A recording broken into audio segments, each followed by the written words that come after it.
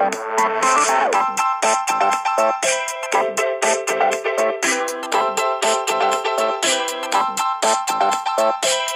to Different Gravy, not just another Sheffield Wednesday podcast. I'm one of the hosts, Richard Miller, and my co-host has had to get up very, very early for this one, and he is good and grumpy, just how we like him. How are you doing today, Dr. Luke Gledall? I don't know if I can muster the energy to be grumpy today. Oh, wow. I feel like I'm just going to really let you down, much like Sheffield Wednesday. You're aspiring to grump. I am. I do aspire to grump.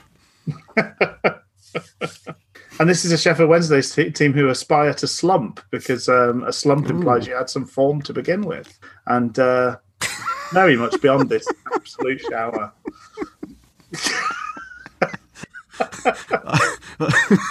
I really liked how you did this absolute shower. Maybe I'm more grumpy. I don't know. Maybe I'll bring the grump and you'll bring the sleeps. It's going to work. It'll work out. So we're ready to we'll move bring on? The glumps, and Wednesday we'll bring the slump. Yes. Yeah, we can move on. Let's get right into it, right? Breaking hoo-hoos. So I've got to admit, hold my hands up here. I was unaware that this was a 6 p.m. kickoff midweek. I was completely taken by surprise by it. Due to some work my neighbours were having done, I had to sort of decamp to somewhere else for the working day.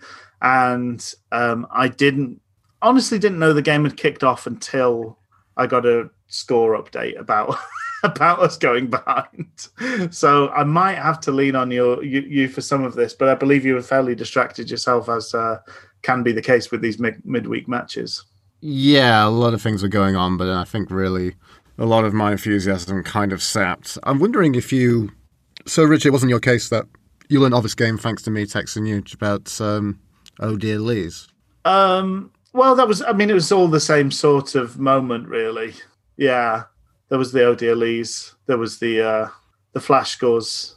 I also send you a picture of me pausing it at half-time with Tom Lees walking off. Yes. And me sending you a picture of me giving him the finger.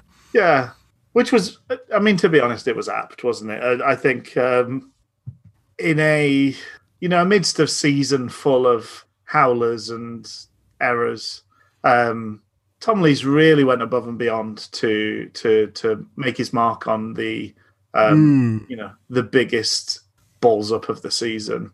And that sort of Cruyff turn / dummy when Bannon played the ball back to him, that he completely seemed to misjudge the pace of, got caught out by Andre Ayew, and then shoulder to shoulder with the 5'9" Colossus, crumbled under that mighty frame. And Ayew was able to just sort of walk into the box and wait till Westwood committed enough to make the pass viable. It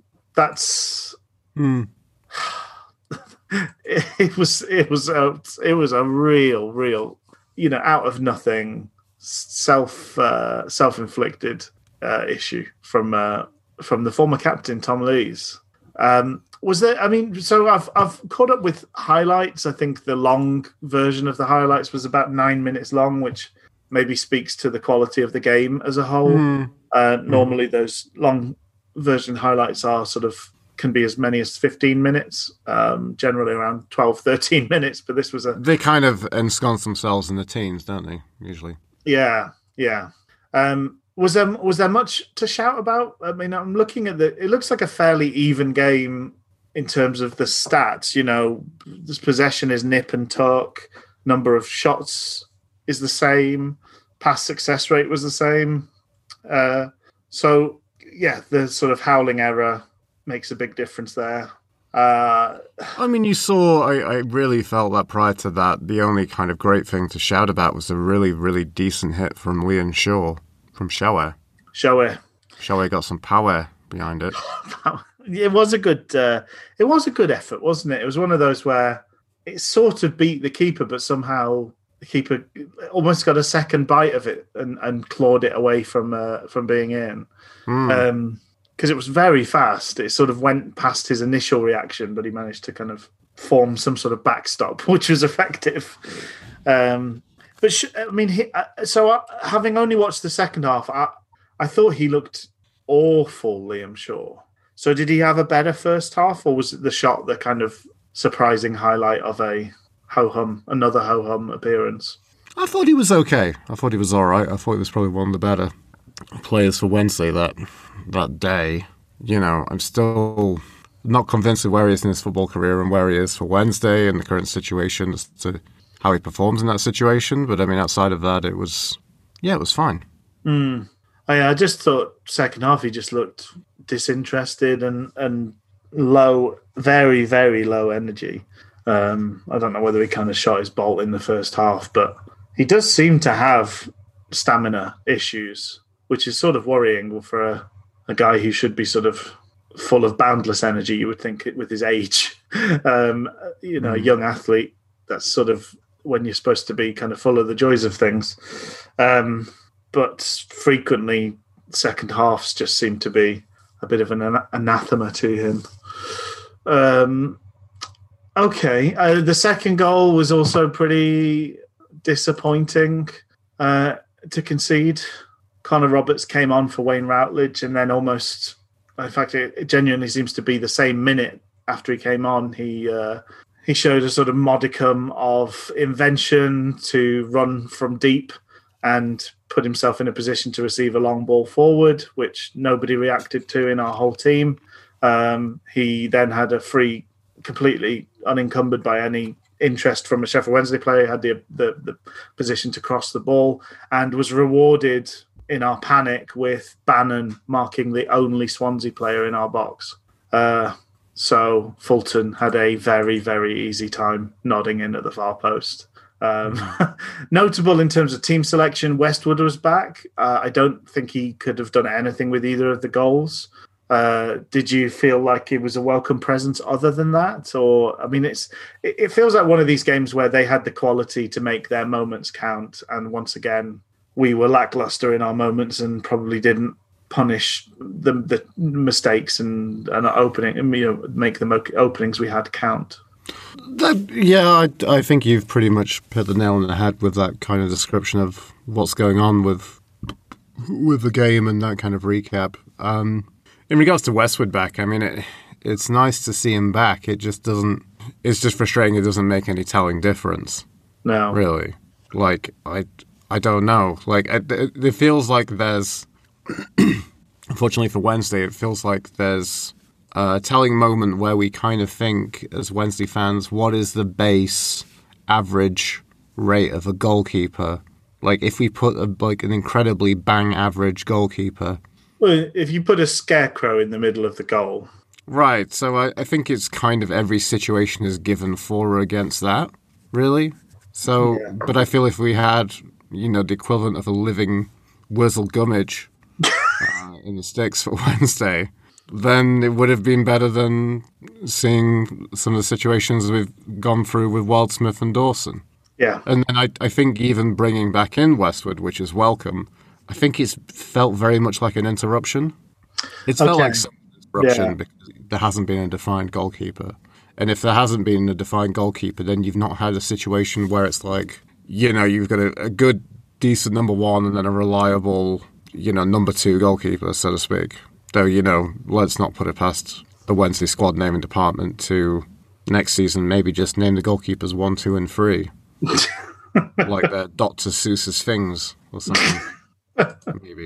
Maybe that could well be the case. Yeah, it's almost like the goalkeeping situation is a bit like why we've ended up with the defence. It's that we almost have to play a 3 regardless of personnel because nobody's good enough to play in a 2. And with the goalkeeping situation, it's almost like we need to just keep chopping and changing because it feels like you get 1 or 2 good games when you put a new goalkeeper in, and maybe the best thing we can do in our scenario is just change them out when they're used up like batteries. Like, oh, this one's gone bad again. It started letting in 4 goals. so we need to put in a new one. But they're not. It's very poor quality. I think I remember buying from the pound shop, like when I was a student, a kind of false economy kind of thing of buying very cheap batteries for my MP3 player, in fact. Ooh. And just on the basis that, These are, these are not good batteries, but I can sort of use 10 of them in the place of the cost of buying an expensive battery, and probably over the course that is slightly better value. Your man Duracell. Yeah, Duracell. One of the big boy Duracell bunny. Yeah, that bunny keeps on going.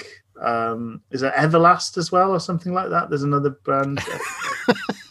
Oh, that's Everlast, either the boxing, the boxing. Yeah, it's not. Yeah, boxing sportswear brand, or the rapper who is in House of Pain.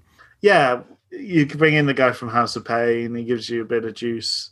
He's actually not bad at goalkeeping. You give him a couple of games, he starts letting goals, change it out again. So yeah, just this knowledge that this is we've got poor quality options, and the best that we can do is sort of cycling through them. I think I'd like to make an analogy. We're jumping ahead. We got some more news and we got some more stuff to talk about, but that feels a little bit just kind of, let's just peek ahead. Did you feel a little bit like looking at the lineup today in terms of the striking options? Because I mean, we did kind of cycle the striking options. We did. I think at some point the roads that has mainly played for Sheffield Wednesday came back. I can't quite pinpoint when it happened, but that guy started playing again instead of the goal scorer guy. I don't know when that. Yeah, as I say, I don't know when the handover happened in this particular sort of version of the Prestige, but.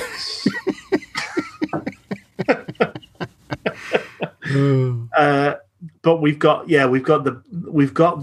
NAF one again, unfortunately. Mm-hmm.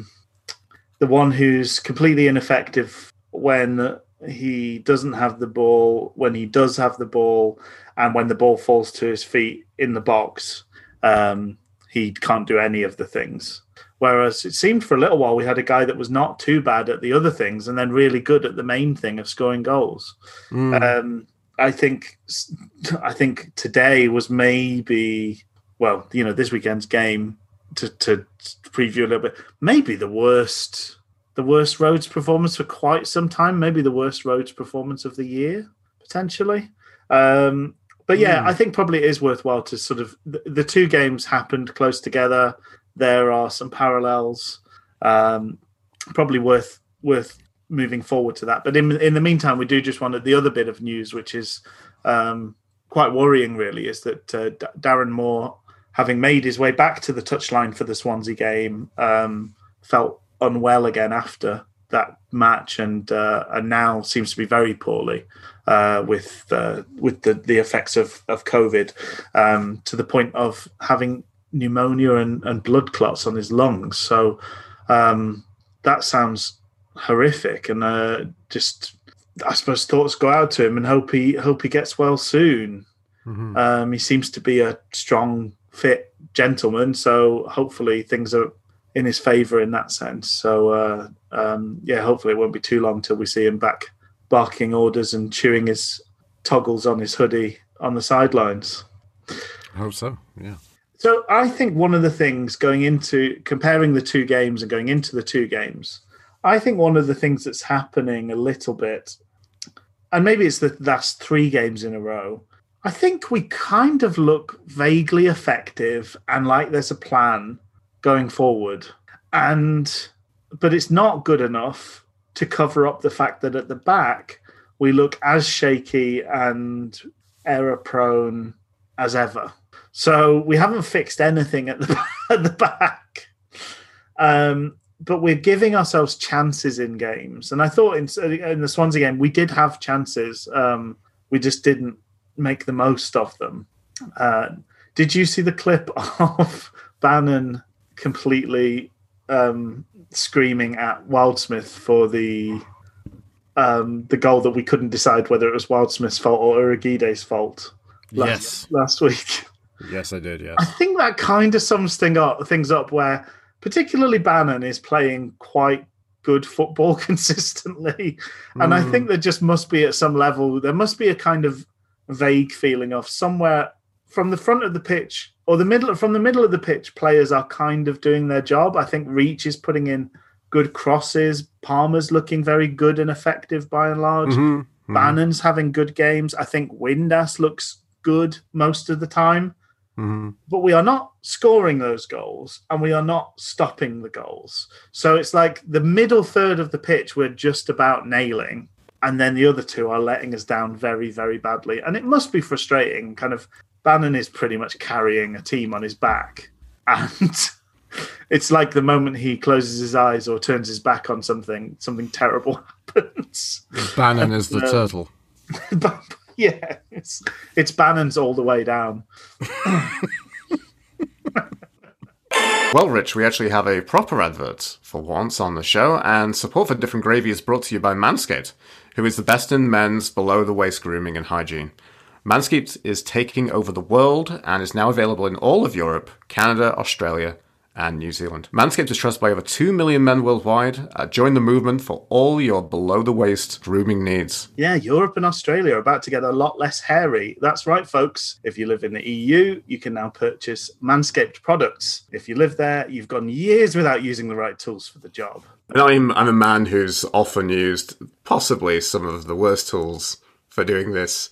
And something I have never trusted any of my raggedy hair clippers that will sometimes kind of lock up in the midst of it anywhere near my prized nether regions. Yes, I mean, that's why Manscaped has redesigned the electric trimmer. The Manscaped engineering team spent 18 months perfecting the greatest ball hair trimmer ever created. And they've just released a new and improved Lawnmower 3.0. Well, they say the third time's the charm, don't they? So this third generation trimmer, it's got this cutting edge ceramic blade that reduces grooming accidents thanks to a skin-safe technology pioneered by Manscaped themselves. This is a premium product. You know, when we say premium, we mean premium. It's got a great battery in there that will last up to 90 minutes, so you can take a longer shave if you need to. I don't know whether that's a lucky thing or not, if you have to do a long shave down there. You know, let's just say it is. If you're lucky enough to need a long, luxurious shave around that region, you've got the battery power to do it. And waterproof to boot, so you can do this in the shower, the bath, over a sink, in a waterfall. You can do it in all those places. I loved that really cool feature. That's the LED light. It really brings this cinematic lit close-up of me just zipping off the hairs off my testicles. Illuminates the grooming areas for closer and more precise trimming. I also appreciate they've upgraded to a 7,000 RPM motor with quiet stroke technology.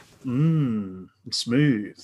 And there's the charging stand as well, so you can show the mower off loud and proud because it's a beautifully designed thing and pops into any sort of USB port you have handy, so you can take it on the road with you as well. And basically, you know, if you're listening to us speak right now, we want you to experience this premium luxury product firsthand for yourself, and you can get 20% off and free shipping with the code GravyBalls at manscaped.com. That's right, 20% off with free shipping at manscaped.com and use code GravyBalls. Your balls will thank you. They sure will. So we did make a few changes for the Bristol City game. Well, did we make a few changes? Maybe that's but Patterson started up at the top of that sort of trio. Harris came in place of Shaw, I guess, and Windass remained part of that front three. And we had Bannon, Pelopessi together in the middle, Reach on the left, Palmer on the right, and then the back three stayed the same, or back four stayed the same with Westwood behind, in goal behind Hutchinson, Lees, and Burner.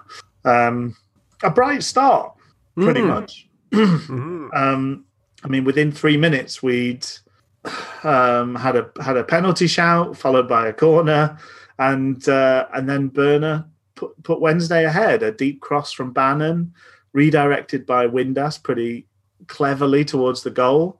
And then the bow-legged Bavarian reacted quickest and headed it home. So he did. What if you put a pony in his pocket thanks to that goal bonus in his contract? You must be on free for the season now or something, Julian Burner? he's probably got a goal record that puts several attacking players to shame. It's a shame. Yes. Let me see. No, that was really good. We look like we know what a corner is.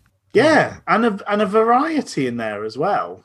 Because Bannon has been playing what we might term sort of perfect ones, which is kind of landing in the middle of the goal. Landing in the middle of the 6-yard box and right in the middle of the goal.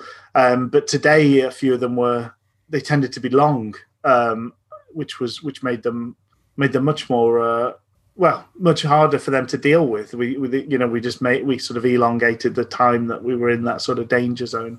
Supposedly only 2. He just has the Cardiff one and the Bristol City one. Really? I thought he bagged again. That's insane. Oh well, okay. But still with 2 goals a season, that's look out Jordan Rhodes. He's still putting. If we had more defenders, then believe you me, Jordan, you'd be seeing a lot more of the bench. I wonder how it compares to whatever varying shades of Wednesdays. Numerous people on the touchline be like, "Get it to Burner, get it into Burner." He's the goal guy. He's doubled up his record from last season. By the time he's 40, he could be on 10 goals a season. There we go. He's just slowly building up a head of steam like a locomotive. It is more than Tom Lees has racked up, which he's only got the 1 this season, despite the fact he seems to have chances almost every game. A tremendous start. We did almost immediately let them get an equaliser. With Hutchinson letting the ball drop in the box and kind of losing the physical battle against Semenyo and sort of limply flicking the ball straight to Diedo, who... Is it Diedo? Is it Zizou? Yes. I thought what I would do is just go for it and then... All right. Deju, I think, is maybe how they were saying it. Right. Okay. Anyway, the big lad up top was really pleased to have it on his chest at the edge of the box, but thankfully his volley went straight at Westwood. We had another great moment from Hutch where pretty soon after that, where he sort of played a pass straight to their fullback and then ended up having to take down Semenyo and took his yellow card for that. It's a pretty nasty yellow. It was. I actually was slightly worried it was going to be a red because he. Yes, me too. Studs in the back of his calf, wasn't it? It wasn't just a sweep of the legs kind of thing. It was. But he did that thing where he walked off very, very quickly, right? Yeah. No, I thought. I was. There was just that moment because the ref moved over really quickly as well, and there's always that thing when they act quickly. They're more likely to make a kind of big decision, I think. Sorry. 20 minutes in, then there was this moment of pure madness from Henry Lansbury. Lots of our nice things, particularly in the last few games, but also just as much today. It's combination play between Windass and Reach and Bannon. A lot of the good things come out of that group of players working together. And this was one of those times. So Windass and Reach put Hunt. Windass and Reach sort of combined. Reach put Hunt on his backside and whipped in a really decent cross. Unfortunately, the man in the middle is Harris, who tries his best, but obviously didn't amount to much. But the ball broke to Patterson, who kind of whiffed his shot a little bit, but hit it into the ground and created this almost sort of bouncing bomb type of effort that goes right over the top of the goalkeeper. And it was hard to tell where it was going to fall, I think. It might have hit the bar and gone straight up in the air or out, but it also might have come back into play. But Lansbury sort of panicked and made sure by sort of flicking it over the bar with his hands. He really tucked it onto the roof of the net, didn't he? He did. And again, I was a little bit worried that the referee was going to bottle it. He took a long time thinking about it. He spoke to the linesman at some length. But eventually, I think he did make the right decision in sending Lansbury off and giving us the penalty.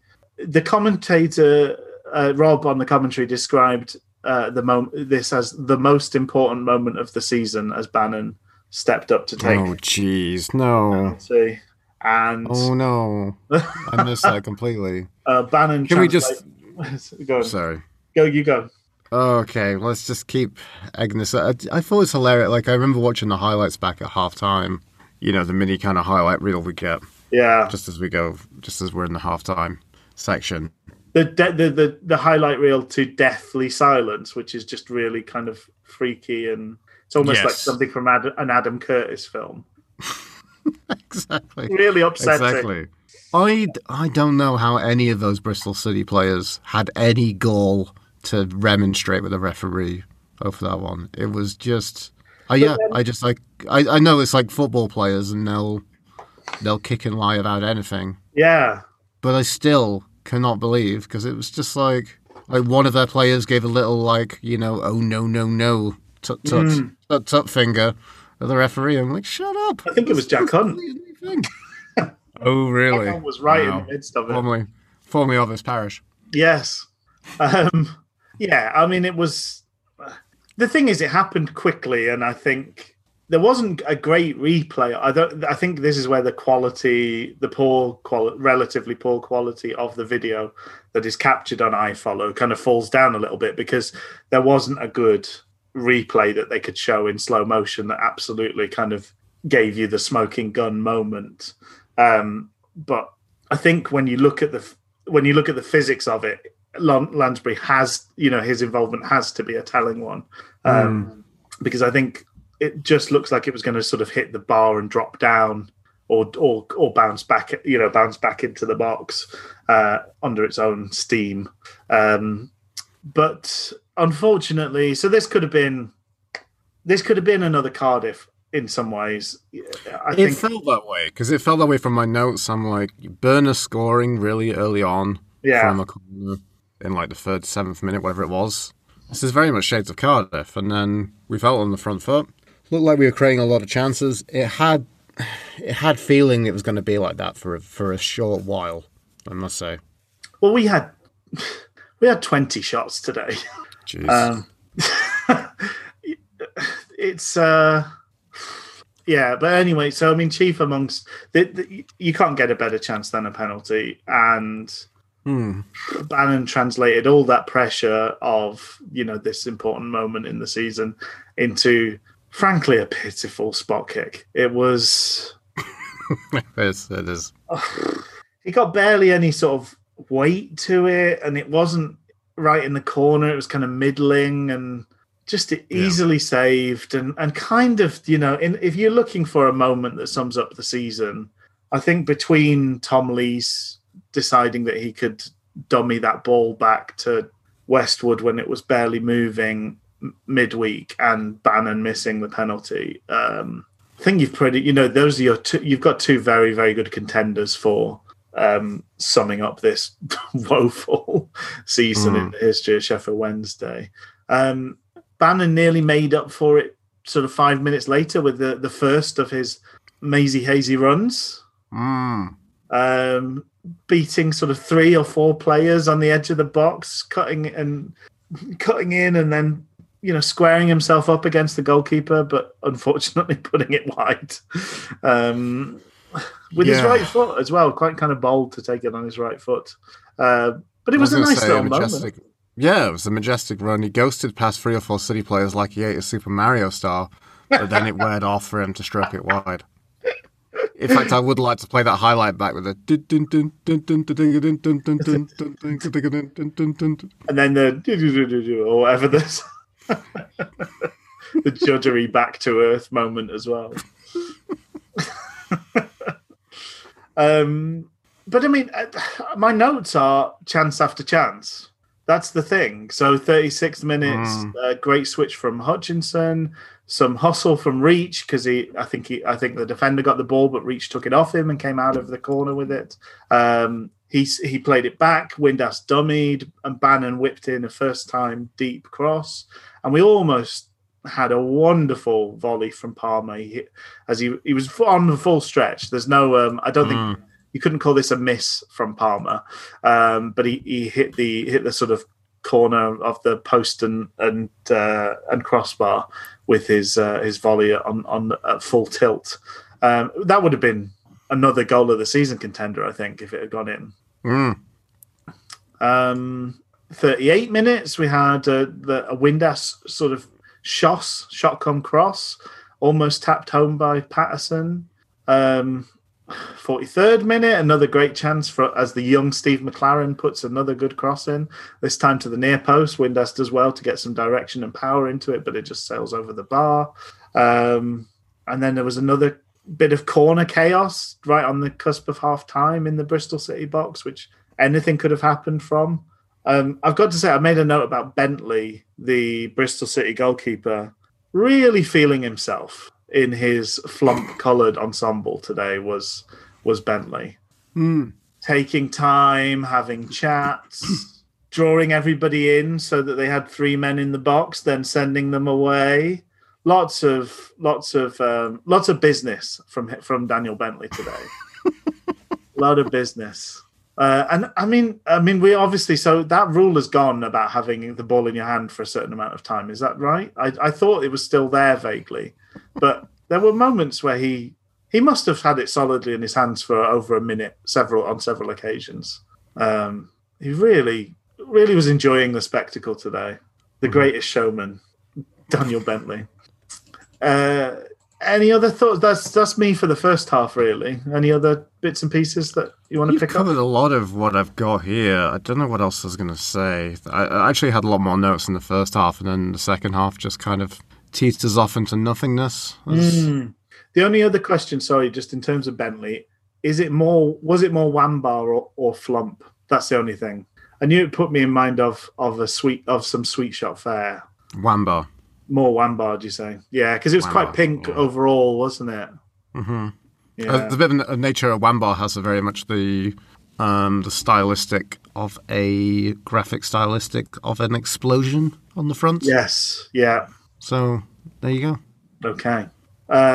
So I just sort of said, in summary of the half, great half going forward, bit shaky at the back. We did have some moments at the back. We touched on the Hutchinson one. I think Burner had one that was a similarly kind of anything could have happened. But and this is the future damnation of this game this is a game we should be winning all day long. Yeah. In this situation, so there's this situation. Let's look at all the factors here. There's a very, very slim hope of trying to do something. We should want this a hell of a lot more than Bristol City do. Yeah. Bristol City have absolutely nothing to play for. Bristol City are way out of form and out of sorts. Bristol City, I'm just going to keep going with this. Nigel Pearson is an incredibly strange appointment for Bristol City. Yes. Now, I've made all these notes about, I don't get Bristol City. They're very... Are they too close to the Midlands for you, Luke? Possibly, but I think it's just they're too close to mid-table chaff. I think that's what it is. I think there's so much mid-table chaffery in the Championship that I can't really get my head around what these teams are and whether they actually have... I think any team that's trying to be vaguely competitive is probably going to look a little bit like Bristol City. But I mean, Bristol City were a team who were going and vying for the playoff and being this kind of playoff promotion contender in previous series and assembled like a really great little squad with some very talented players. And then they seem to do a bit of that kind of Brentford rejuvenation of selling on players for big wedges. Yeah. Which gave them some ability to go and do other things in the transfer market. And I was looking through the team and I was looking at their bench because I was like, I don't know what the transition is with them. They've got a lot of youngsters. I think as you heard Jeju. Yeah, Jeju. Jeju up front, who's I think a fairly kind of competent Championship forward. But I mean, if you take a step back from that, I think they were looking like a 4-2-3-1 from what I was seeing on FlashScore. The three players they had there, they had Semenyo, they had Bakinson, and I think it was Pearson, all basically with an average age of 20. Yeah. And pretty much nearly all of them have come through their academy. And they were okay, but it just reminded me a lot of us under Lukai. Like, we're going to play some youngsters. Our academy's okay. I thought, for me, this is the second or third time I've been quite impressed by Masengo.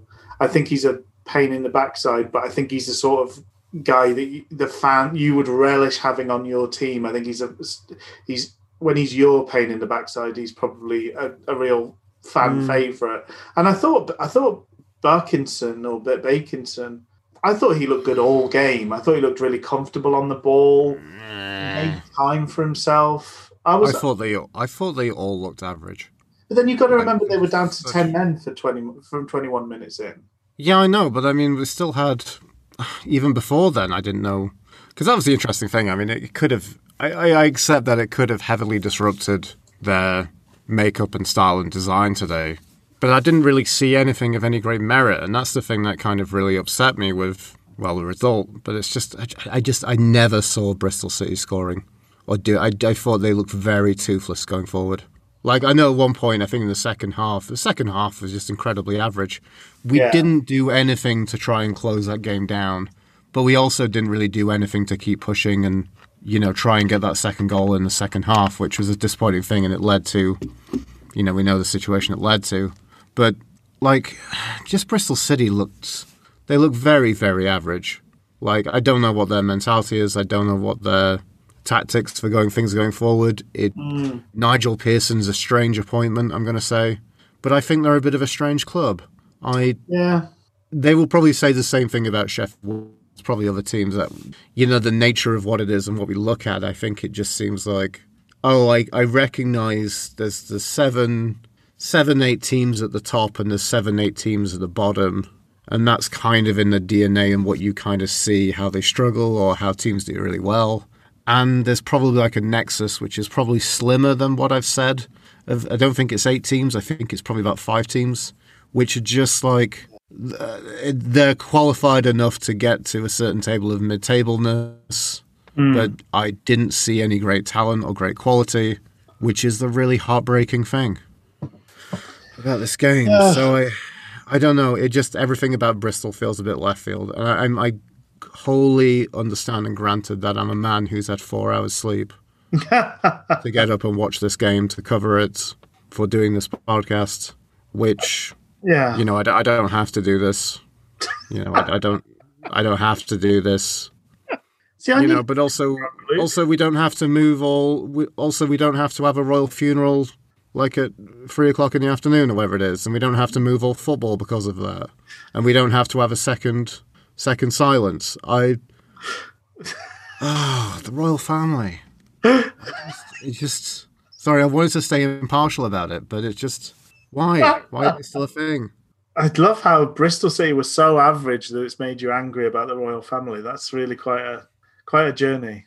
I mean, I wouldn't disagree with you. I mean, I think the frustrating thing, looking at how many teams have actually impressed us, we've been rubbish against almost everybody. But how many teams you come away thinking, actually that's a good football side there.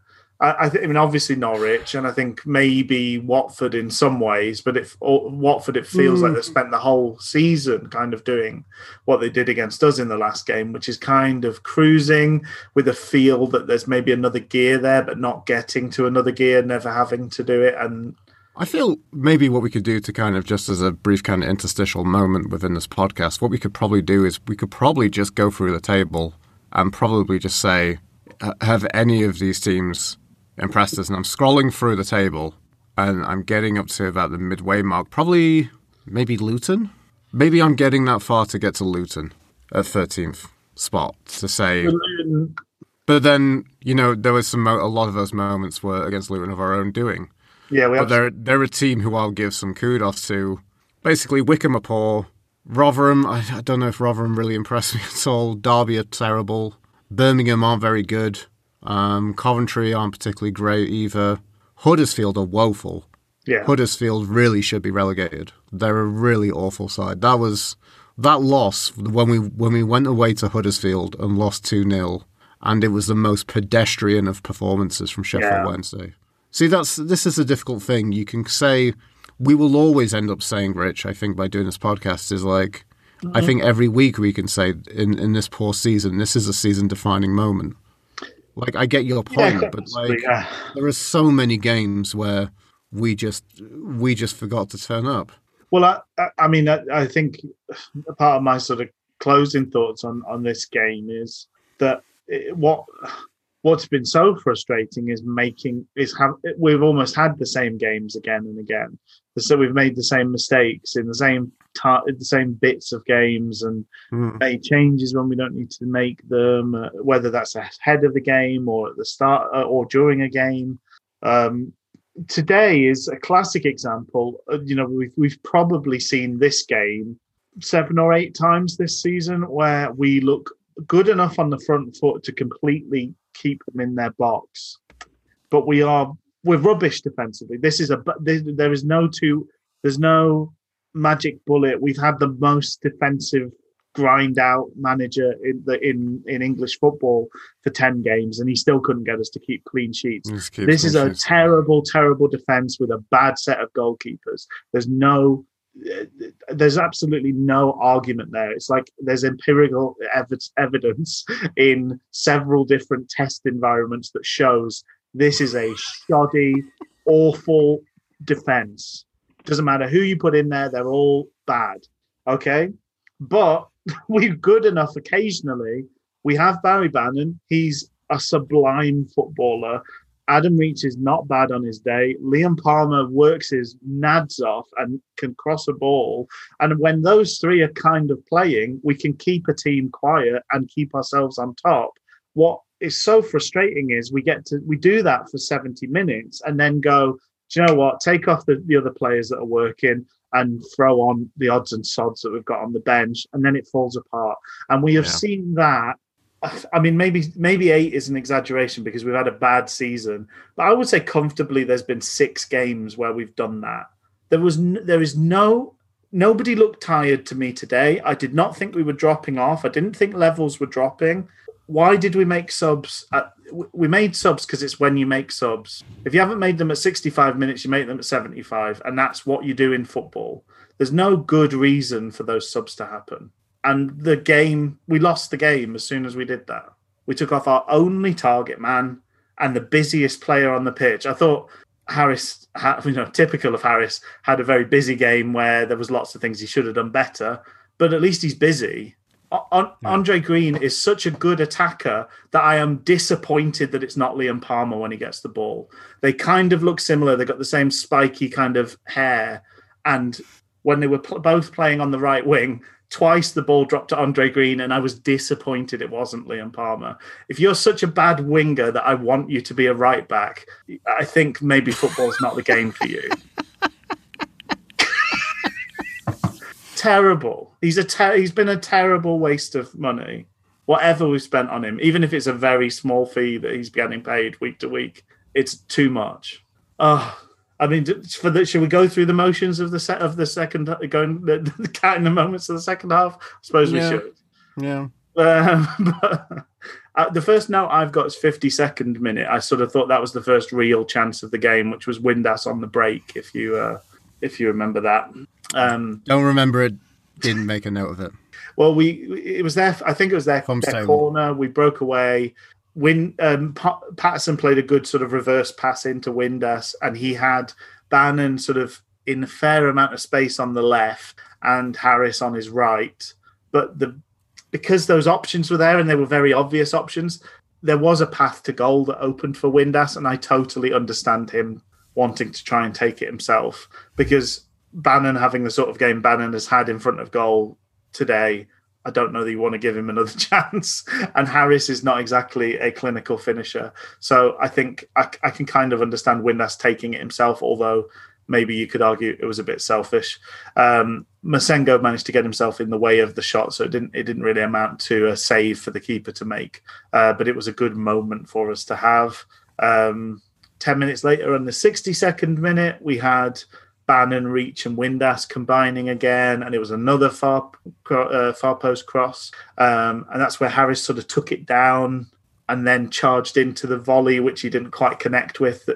He ended up sort of scuffing it under the keeper, who sort of gratefully saved it with his taint. If you remember that moment. They did the big 3-sub change. They did that at the 56th minute. So Semenya, Diédhiou, and Pearson came off. I thought Pearson had moments. He had a shot, not a great shot, but he had that one of their very few shots in the game in the first half on the angle. Yeah. But Alison Janney came on, Naki Wells, and Stephen Sessegnon. Were any of our great American actors, like Bradley Whitford, for example, did he come on as well? Whitford. He came. The rest of the cast of The West Wing came on for the second half.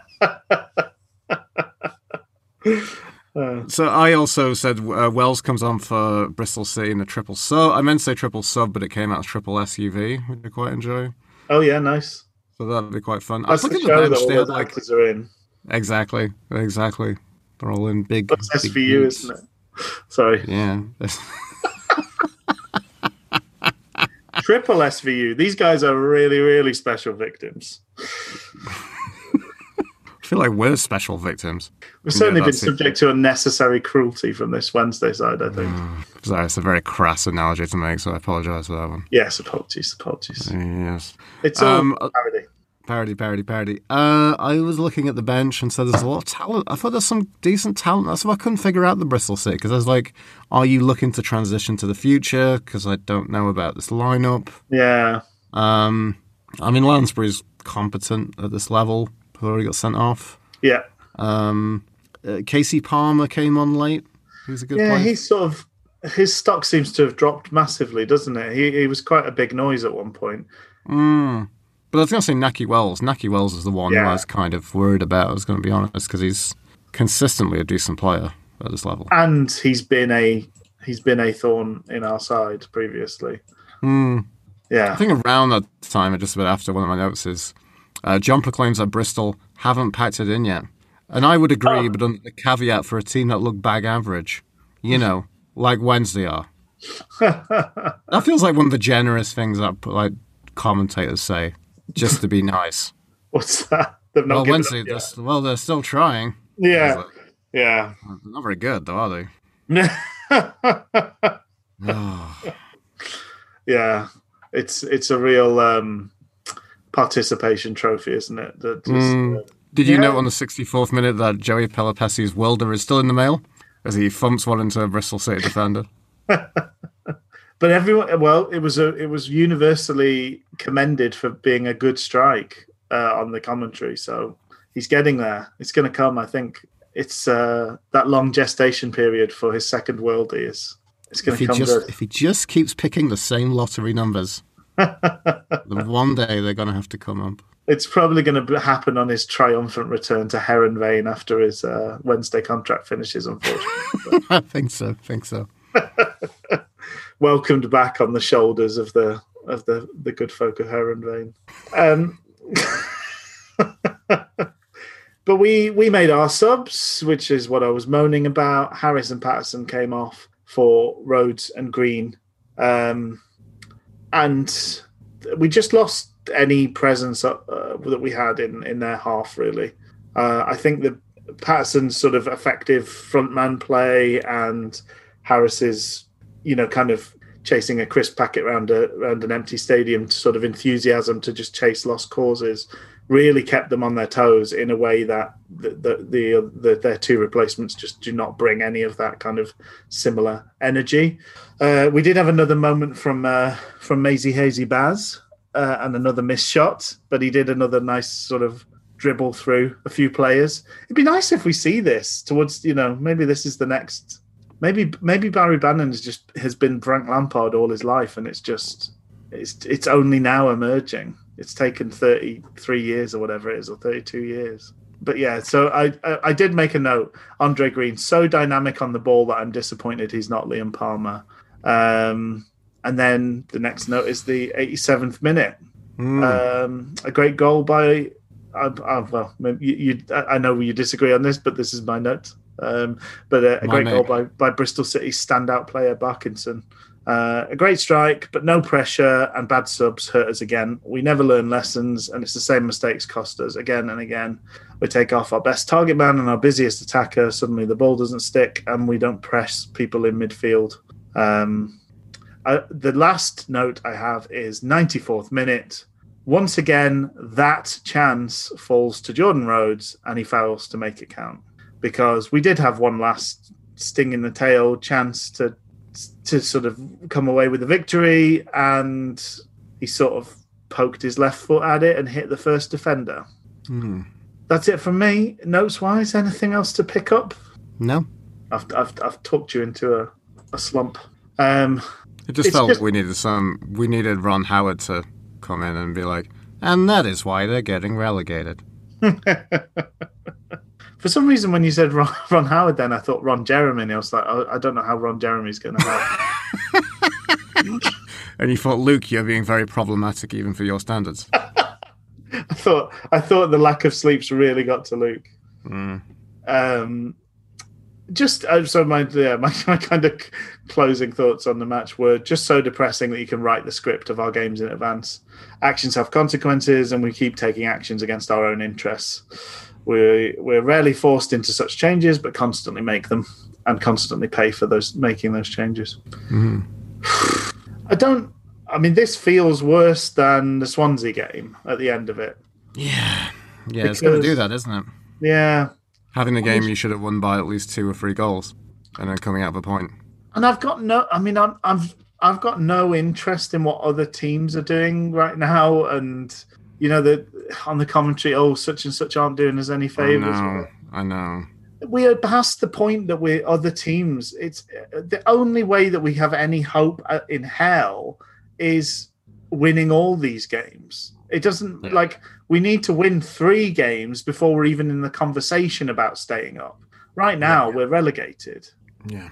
And today should have been the first of those games that we won. If we need 3 wins in a row, this should have been win 1 because we did enough. Yeah. But how many times can we have this conversation? I know. It's done. It is now. It's over bar the shouting, isn't it? The nice thing about Swansea game midweek is it's one of the last midweek games of the season. Annoyingly, it's not the last one because we've got Blackburn coming up on Tuesday.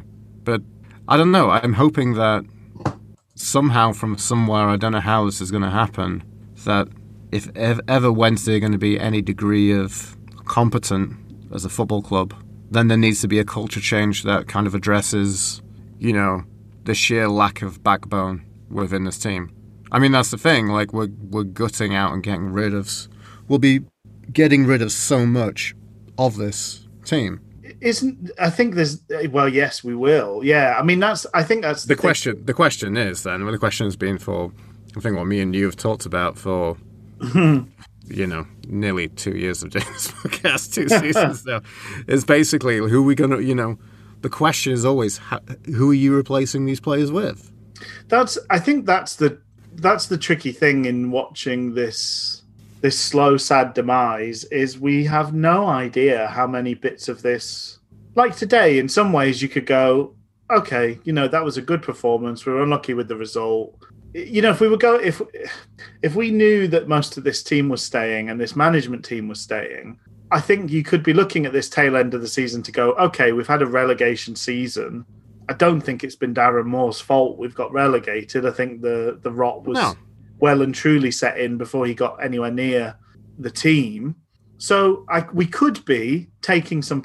If we knew he had a contract for next season and we knew some of these players were hanging around, we could be watching this tail end and going, well, there's some things to build on because this is a better team to watch than it has been at any other time during the season. Like, we are having shots, we're building play, we've got an identity. In a lot of ways, this is the best Wednesday I've played maybe in 3 or 4 seasons. So we could be enjoying that, and the prospect of that, if we can take this into League One, who knows, etc. But we know almost all of these players are going. there's a very good chance that we don't have this managerial team anymore because there's been no commitment to that. Mm-hmm.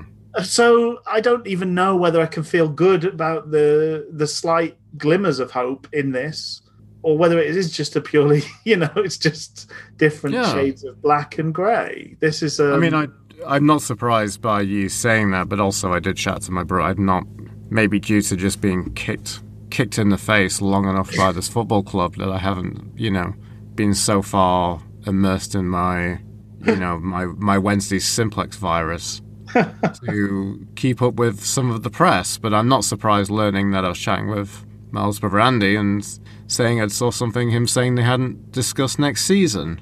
Yeah. And which, we both jokingly made the same point, which he said, because winging it sounds like the best way. And I said, right, because why plan for next season anyway? Yeah. Why do such a thing like that? Who would ever do anything like that in a business? Who would ever think about the next year? Who would just wake up in the morning and think it's all about today? But the planning that should be happening is assuming we go down. Like the likelihood. I mean, before the Swansea game, somebody posted up some statistics on Al's Talk saying that was like 88% or 87% likelihood of getting relegated. What we should be doing is planning for League One, and then we can add things if we somehow stay up by some miracle. It's not an excuse to not plan at all. It's not like you don't know. It's not like there's endless possibilities. The possibilities are there's like 9/10 of 9 times out of 10 we're going to be in League One.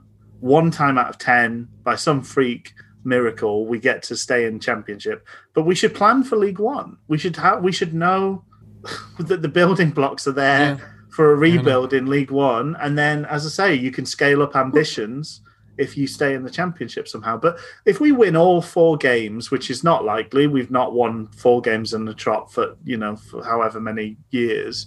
But let's say somehow we do with the unbelievable turnaround of suddenly we put 4 results together in a row.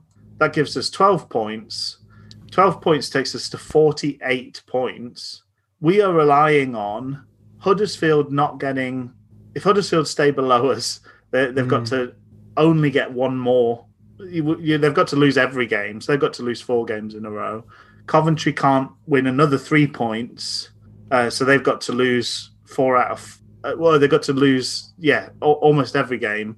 They can't draw 3 or, it's just so improbable that we do what we've not done all season and every other team fails miserably. We are down. Theoretically, we can get 12 points and we can be safe, but then theoretically, every other team can get much more than that or get higher. But then we also have an owner, which is like, it'd be interesting to know and look at parallel universes and see how this would work if we did it differently. But you've got a situation, Rich, where all of these players have their contracts run down. Yeah. So they see no loyalty from Sheffield Wednesday, so why should they even show any loyalty to Sheffield Wednesday by putting any performances? And so many of these players will be fine. So many of these players will go get Championship contracts elsewhere. Yeah. They might not get the wedge they were on here at Sheffield Wednesday, but they're getting to the point because they've all been signed at a certain age. They're all approaching 30. They'll still get a decent wedge. If not, they don't get the stuff that they do get, right? Yeah. So how do you expect this is going to be a recipe for success? Like, it isn't. It's just been poorly run. Everything through the squad's been run into the ground. The thing I find interesting would be, like, if me or you were promoted with a chairman as, somehow would be chairman of Sheffield Wednesday. Yeah. I'm sure what the thing that seemingly would happen is, I would talk to you or you would talk to me and be like, how's it going? And then you'd probably say in confidence something like, God, signing players is a lot of work. It's not like Championship Manager. It's not like Football Manager. Yeah. It's not like you just click a few buttons and you put the offer in. There might be a bit of haggling. But it seems to be every transfer seems to be, from everyone who seems to work in football, seems to say, from any of these documentaries that transfers seem to take a lot of work. Yeah. And we're going to have to do, I don't know, 15 of them? Yeah, easily. There's almost nothing left in the players that are left over. Is it something like 8 senior pros or something like that? And 2 of them are those dreadful goalkeepers. Yeah, and a quarter of them are the crap that we don't want. And who else have we got? We've got Iorfa still in contract, Luongo still in contract, Bannon still in contract. I mean, some decency there, but questions of that if they want to join us in League One. Is Luongo still fit to keep playing football? Yeah. All these questions. So, just as a just have a further conversation with my eldest brother, like one thing we didn't cover from the news, which we can kind of cover now, is did you see the media press? They interviewed Josh Windass, and which he said, we're going for the win for Darren. We're doing that for him. Laughter's the best medicine. No, winning is the best medicine. So, and he's actually said, "No, you're thinking of laughter." I said, "No, I'm actually thinking actual medicine is the best medicine." Though if laughter is the best medicine, maybe what we should do is we should put a video. Me and you should put a compilation of Tom Lee's moments from this season as Patch Adams for Darren Moore, and we'll see him back on the sidelines in no time. To the sort of Benny Hill, yakety sax.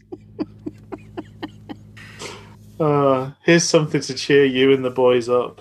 Tom Lee's the yakety sax. Oh my goodness. Yeah, it's just it's so hard without knowing what comes next. But then I suppose that you could argue. I mean, maybe this whole thing it's the gambler's fallacy again and again.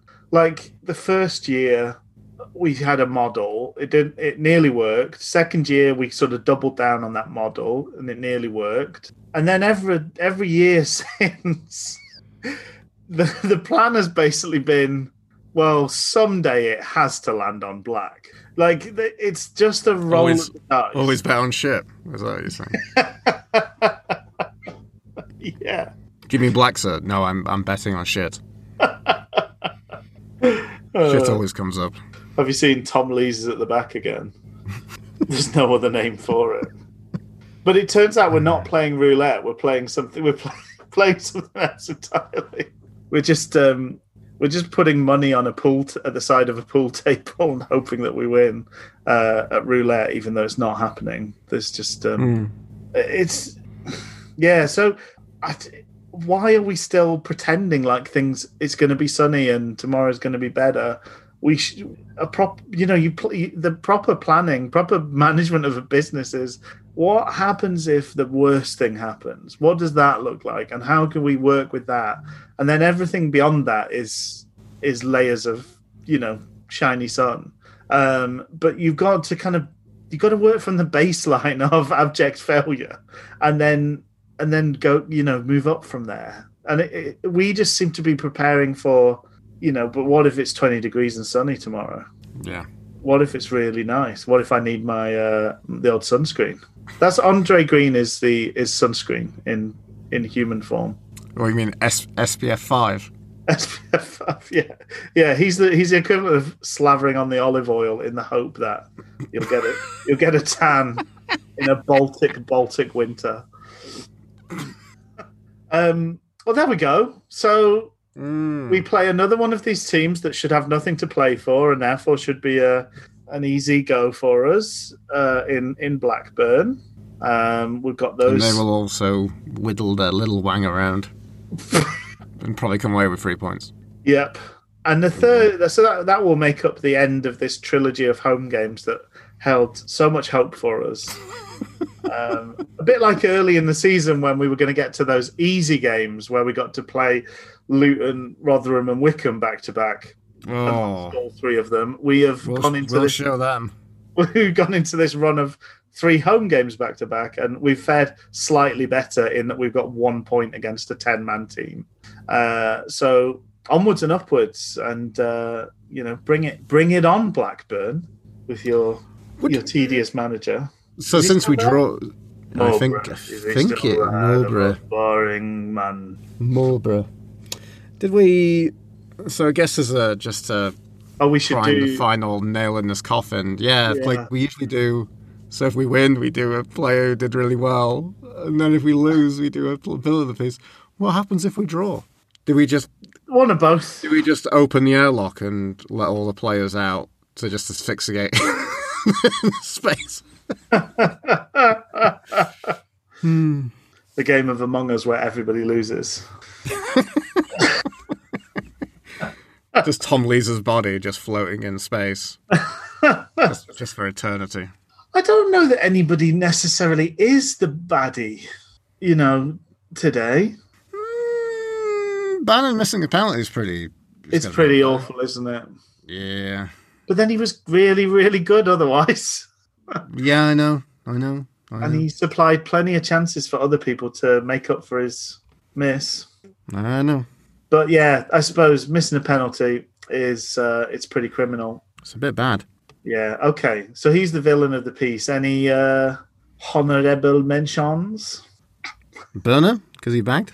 Burner, because he bagged. Mm-hmm. The bow-legged Bavarian, as I've decided to call him.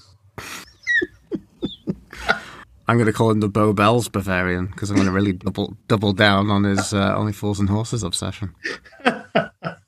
Why does he run like that? Well, he's always got a pony in his pocket. Hey. Okay, that's fair enough, I think. Mm-hmm. Kudos to your boy Burner. Kudos to your boy Baz. And with that, we will say cheerio. There's still, where there's light, there's hope. We could win these 4 games in a row. We could turn it around. It could happen. It could happen. It won't, though. But it could. I mean, we've gone months without producing as many chances as we produced today in points of this. Mm-hmm. We just got to. That's almost there's a Rhodes paradox in that when he plays, we don't get the chances that you'd expect him to finish, and then yes, when he doesn't play, the game is littered with chances that you would expect him to just. Lots of chances for Rhodes there. Yeah, it's some imagine George just watching, being like, "If I was on the pitch, I finished that one." No, it is a nice Mars bar, actually. Thank you. Yeah. I'm enjoying the Mars bar, but I would like to be on the pitch, on the football. I bet Kachunga's thankful for social distancing because he can sit the other end of the stand. Doesn't have to listen to Jordan Witteron.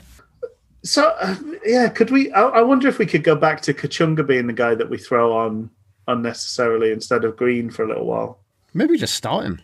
Maybe. I mean, we seem to be struggling with the second... We're struggling with the second striker outside of Windass, right? Windass has firmly nailed his... he's gone up to the team sheet and written it in permanent Sharpie, hasn't he? He certainly has, yeah. He's been because we're stand Sheffield out for about a month now consistently, I think. He's Well, because we're Sheffield Wednesday and we don't have the money for brand name Sharpies, it's, the Poundland equivalent. If he could match the sort of output of Harris, he would be a better option because he provides an aerial threat. He's got that Tudgay thing of not being that tall but competes very well in the air. And there was a couple of times today where a bit of aerial presence at the far post would have really caused them massive problems. At the back stick. At the back stick. So maybe that's the answer. We've figured it out. Kachunga at the back stick is the answer to all of our problems. It's what we've all been waiting for. He's our man on the grassy knoll, isn't he? Indeed. Well, have a good week, folks. We will see you again on the other side of another duo of wonderful Wednesday football matches. The doubleheader of Blackburn and Borough. Fingers crossed, we might, maybe we'll feel a lot more rosy. Maybe we'll already be relegated. Oh, the fun of end of season times for Sheffield Wednesday. Thanks very much, Luke. Thanks, Rich. Have a good week, everyone. Bye.